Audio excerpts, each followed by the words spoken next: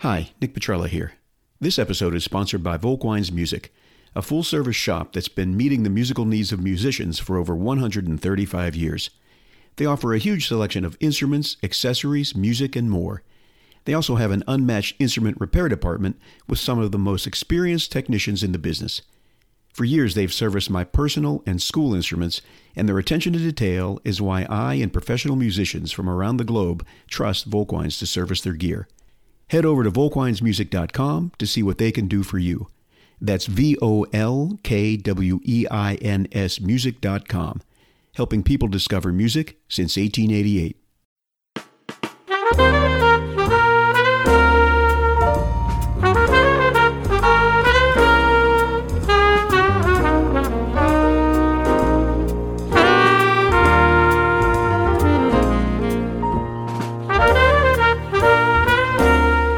Welcome to the Arts Entrepreneurship Podcast, Making Art Work. We highlight how entrepreneurs align their artistry, passion, and vision to create and pursue opportunities to capture value in the arts. The views expressed by guests on the Arts Entrepreneurship Podcast are solely their own and do not necessarily represent the views of the podcast or its hosts. The appearance of a guest on the podcast, the venture they represent, or reference to any product or service does not imply an endorsement or recommendation by the podcast or its hosts. The content provided is for entertainment and informational purposes only and does not constitute business advice. Here are your hosts, Andy Heiss and Nick Petrella. Welcome, podcast listeners. My name is Andy Heiss. And I'm Nick Petrella. Today on the podcast, we have Nathan Daughtry, who's the president of C. Allen Publications. He gave a great interview, and I really liked how he emphasized the importance of diversifying your skill set. And he really did live that way. I mean, he took the time to learn about composition and enhance his knowledge base, and I think that's important from someone who came from, say, a percussion performance background. Yeah, especially since, as I said, he's the owner of C. Allen Publications. That sort of skill set, that mindset really lends itself well to knowing all of the business operations required to take over an existing business, to buy an existing business from someone, and continue to run it, not just as it was, but also to think about the future of that business as well. And I think it's also important to keep in mind for the listeners that he's not doing anything that they can't do. Right, yeah. So here's part one of our interview with Nathan. Nathan, thanks for joining us. My pleasure.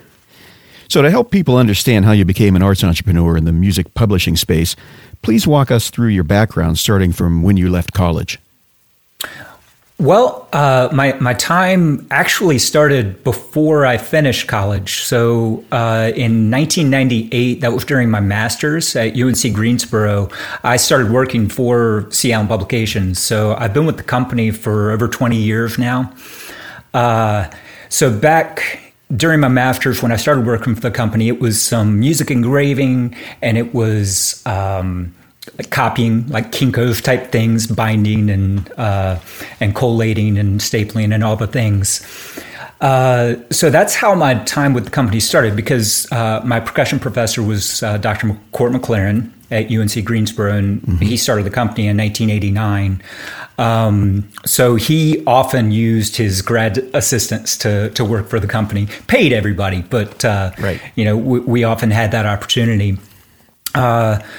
So yeah, during that time, my responsibilities kind of grew over the years. I started doing more composer relations, music dealer relations, doing more traveling to trade shows, dealing more directly with the customers, doing order fulfillment, all the things that go with the job. So it was a very natural evolution from, copy boy to owner. That's really kind of in a very small nutshell. I can certainly get more in depth if you would like. Yeah, and I'm sure we'll unpack that as we continue. So, in a way, you apprenticed, and you were kind of somewhat insulated from the responsibilities of running the business, but do you think that prepared you in eventually owning the company? Absolutely. This wasn't a flip the switch, hey, you're now owner of the company. I mean, obviously, at January 1st, 2020, that's what happened, but it wasn't all of a sudden someone passes away and, hey, this is yours now. It wasn't that. We did have time to prepare. We had, it was about 2 years of knowing this was coming and going back and forth with lawyers and making sure all the bases were covered for both of us. And so, yeah, there was time during those 2 years for me to learn more about the financials of the company and just all the day-to-day of what the president was doing. And, I was right across the hall from court, so I I kind of knew what was going on. But, yeah, so that was it. I think that's fair to say that it was kind of an apprenticeship in that regard. And so the previous owner was looking to retire or get out of the business or move on? Or Yeah, to retire. Yeah. He didn't really have any other plans other than to not be working. Because he taught at UNC Greensboro, right, and had retired from UNCG years ago, and then decided to step back from the company as well. And, having been with the company for over 20 years, he felt like it was in very good hands. Yeah. And you compose too. I do. And how did you get into that? It was initially just the getting your feet wet with doing adaptations of existing works, whether piano or guitar, violin, and adapting those to keyboard instruments. Primarily marimba is what I was doing. And from there, I started doing some arrangements, some original arrangements, not just kind of putting chords and accompaniment, but, making it my own. So those were the ways of getting in. And by doing original arrangements, I started developing, some of my own voice. But it wasn't, I think it was the first year of my doctorate, I started taking some secondary composition lessons. Because my doctorate was a DMA in percussion, so that wasn't a required part of it. But it was just an elective, and a friend of mine was doing the same thing, that we shared an office, and so it was kind of a friendly competition. And so I went into my first lesson with about 16 bars of a piano solo, and was like, I think this is decent. I don't know where to take it next. And so that was a lot of how I used those lessons, was how to develop ideas and how to transition from this idea to this idea without just doing a hard stop, restart. That was a lot of how I used those lessons. Not only that, but getting outside of my comfort zone of writing for percussion. The first few pieces I wrote were a solo piano piece, unaccompanied solo clarinet piece, string quartet, and then I did like an alto sax marimba duet, and then I started getting back into my comfort zone. But it was nice to be required to write for instruments other than my own. And are all those pieces published through C. Allen? Not all of them. You don't want your earliest stuff out there all the time, right? Right. But yes, the majority of those pieces are available, yes. So what do you look for when deciding which compositions to publish? Is that your decision? Is there a committee? So it's a combination of things. Sometimes it's solely my decision. Sometimes it's me asking composers that we have in the catalog already to write pieces that fill a hole in the catalog. We're really conscious of that, especially on the concert band, string orchestra, jazz band side of things, because we want to have a balanced offering from grade 1 through grade 5 in each of those categories. So we do ask our composers to contribute pieces to the catalog in that way. And so that's on me. For the more unsolicited submissions from composers, I do get opinions of the people that work for the company. Everybody that works for the company is a musician. Everybody has a degree actually beyond their undergrad. But in addition to that, we also have editors on the concert band, orchestra, jazz band, brass band, all of those things. It's nice to have people who live in those worlds give their input on the submissions, or at least give some feedback once we've selected something or chosen something for publication, getting feedback on how to make it better or get it on grade level. If there's something that makes it really difficult in just one little spot, but we could rein it in and bring it down a grade level or two, that's kind of optimal. So, yeah, that's all very interesting. I'm wondering if there are any other aspects that go into your decisions. And so, for instance, Andy and I speak to a lot of people in the arts industries, and we're finding that different companies will start to look at influencers and the impact they have. In a few weeks from now, we're going to release, or a few weeks from this recording, we're going to release an interview with a content provider who has, what is it, Andy, over 500 million downloads? Yeah, right. Yeah, on YouTube and Spotify, et cetera. Yeah. Yeah.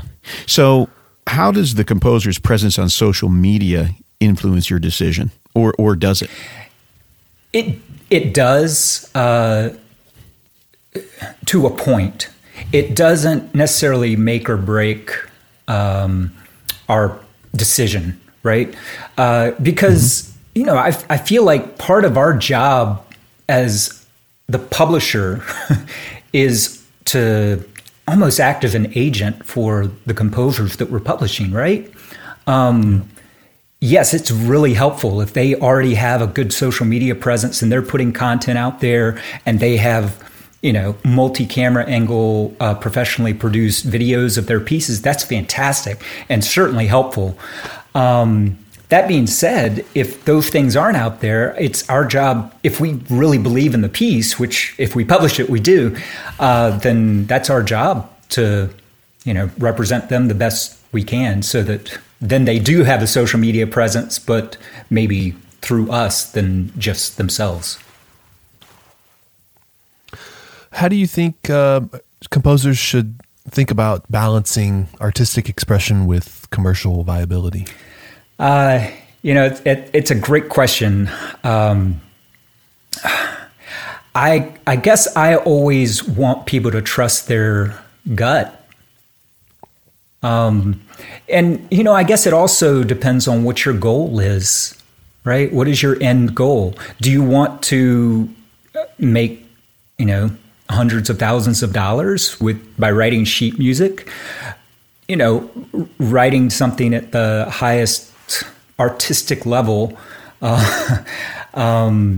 yeah, you know what I'm saying? It's just not necessarily going to get you to that goal. So you might need to go a more commercial route. And when I say commercial route, in terms of like a publisher like C. Allen Publications, I'm not talking about pop star commercial level. I'm talking about the style of music.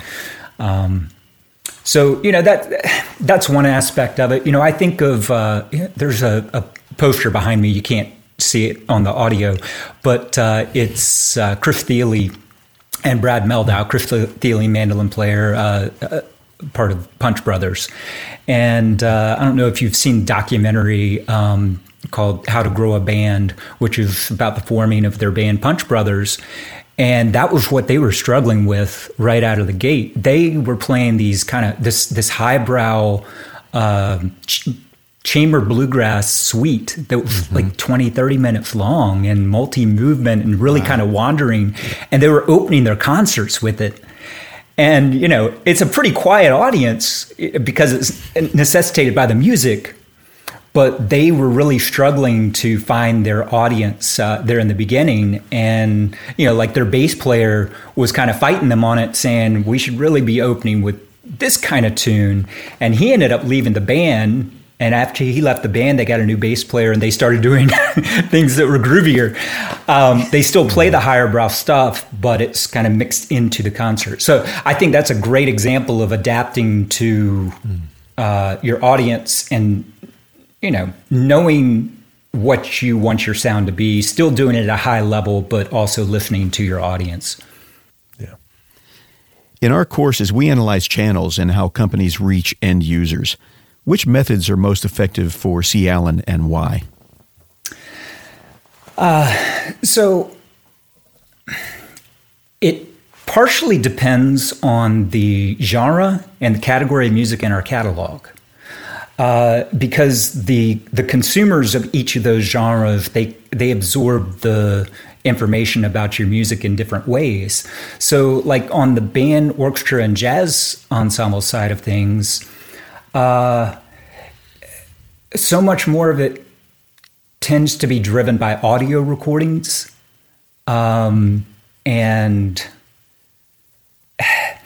less, it's tougher with a large ensemble like that to get the high quality videos that we can get with percussion and chamber music, right? Because there's many more players, many more microphones required, many more cameras. So I think that's kind of turned into people not really caring so much about video. Because when you see a video of a wind ensemble, it's pretty much just set up there and you see the whole stage the whole time. Unless you have like a higher end project that zooms in on individual players when they have features and such. So yeah, on the band, orchestra, and jazz ensemble side, we approach those with audio recordings, and we make those available on SoundCloud. We also have them available as MP3 downloads from our website. We also create scrolling score videos of all of those pieces with audio recordings and put those on YouTube, but we also upload them directly to Facebook and to Instagram. So all of those things, but all of those are kind of audio based. And, band, orchestra, jazz ensemble directors, they really love to see the score, right? To see how something is orchestrated, or see what the trumpet range is, or just the clarinet section. Did they go over the break? All of those things. So on the percussion and chamber side of things, we're so much more video driven. It's almost inexcusable these days to release a publication without there being video attached to it. It'll just kind of sit there, right? We go about that in a similar way of getting videos up on all of the platforms. We don't depend on just one because, I'm sure the algorithms on Facebook and Instagram and YouTube, they all behave differently, and you just have to play the game to get it in front of people's eyes and ears. Yeah. I'm sure Andy will have some follow-up questions to this. But I was just wondering, do you do any direct marketing, and do you still do any print? Print marketing? Marketing, we did not this past year because we didn't know where people would be. Most everybody was at home. So we still do. We still do a catalog, and this is just like a small catalog that's half of 8.5 by 11 size. And that's directed toward middle and high school directors. And so it covers all of our instrumental catalog that would be of interest to them, right? So concert band, orchestra, jazz ensemble, percussion solos, duets, and percussion ensemble, steel band. And that was the result. We used to do sampler CDs, and we would get I think 40 or 50,000 of those printed, and those would go out to middle and high schools and some universities all over the country. And it's pretty expensive. It was really successful, especially when we first started doing it. There were not a lot, aside from Roll-Off, there were not a lot of percussion publishers that were putting those CDs out. Of course, concert band, that had always been happening, since the advent of CDs. But so it was necessary back then. But now that everything is so easily accessible online, what we do in the catalog, and this is in consultation with a lot of like band directors and orchestra directors at different levels, getting their input. How do you absorb this music? And so on the very front of every catalog, there's a QR code. On every page of the catalog, there's a QR code that takes you directly to a playlist where you can listen to all of the music that's in there in the order that it appears in the catalog. So So yes, we do, and we will be doing that for 21-22 releases coming up later this spring. And so it sounds like most of the sales that you have are through direct channels, directly with band directors or ensembles. No, I wouldn't say that it's majority direct sales. No, we have a large music retail network, but the way that music retailers behave these days, everybody had to adapt at some point, right? So gone are the days of all of the music stores, getting huge stock orders or taking on all of the new releases from every publisher. There are a handful that I could probably count on one hand that still do that.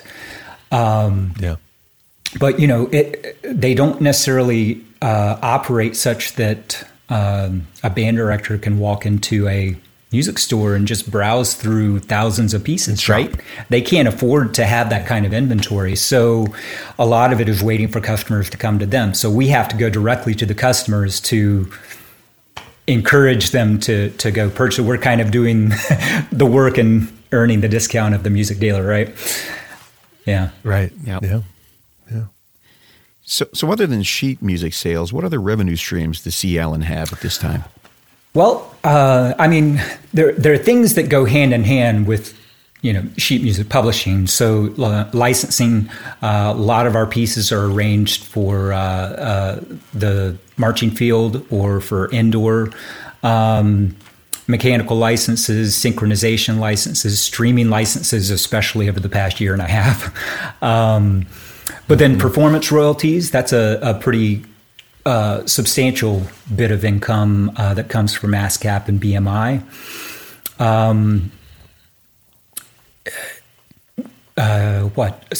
Smart music,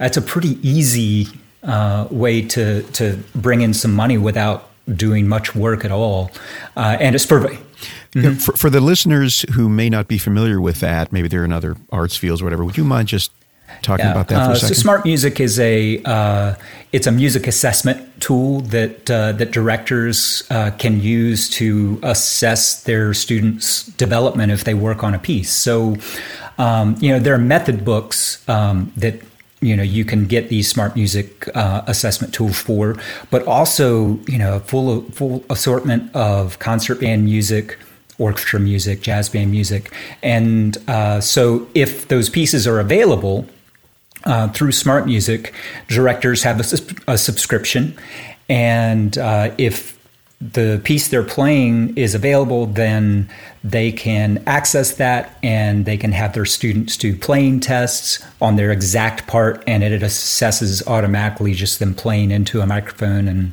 it spits back how many wrong notes they played and wrong rhythms and all those things. So, and in return, they pay royalties to the copyright owners that have submitted the music. Gotcha. Yeah, I was wondering if you had an example of a piece that, and you don't have to name the piece or whatever, but an example of a piece that had kind of these multiple revenue streams associated with it, and just kind of how that was working. I can use example of like any of our. Maybe not with Smart Music, but all of the other things I mentioned, like any of our large percussion ensemble pieces, those are often used to arrange for the marching field, right? And we're always getting license, mechanical and sync licenses for those, and and the performance royalty side of things, it's very tiered in the way that they pay out. So the highest paying out, aside from pop music and large stadium venues, would be like an orchestral performance hall. Those payouts are going to. So if we're lucky enough to have like a easy percussion ensemble piece that's 5 players and 3 minutes long, played by a youth orchestra, the percussion section of a youth orchestra, but they're playing in the symphony hall, the payout for that will be more than, that piece would probably not get any performance royalties at all. Cause if it's just played at a middle school or a high school, you don't get any. So yeah. Great. Thanks. This concludes part 1 of our interview with Nathan Daughtry. Please join us next week and we'll continue the conversation. Thanks. Thanks for listening. If you like this podcast, please subscribe. Visit artsentrepreneurshippodcast.com to learn more about our guest and how you can help support artists, the arts, and this podcast.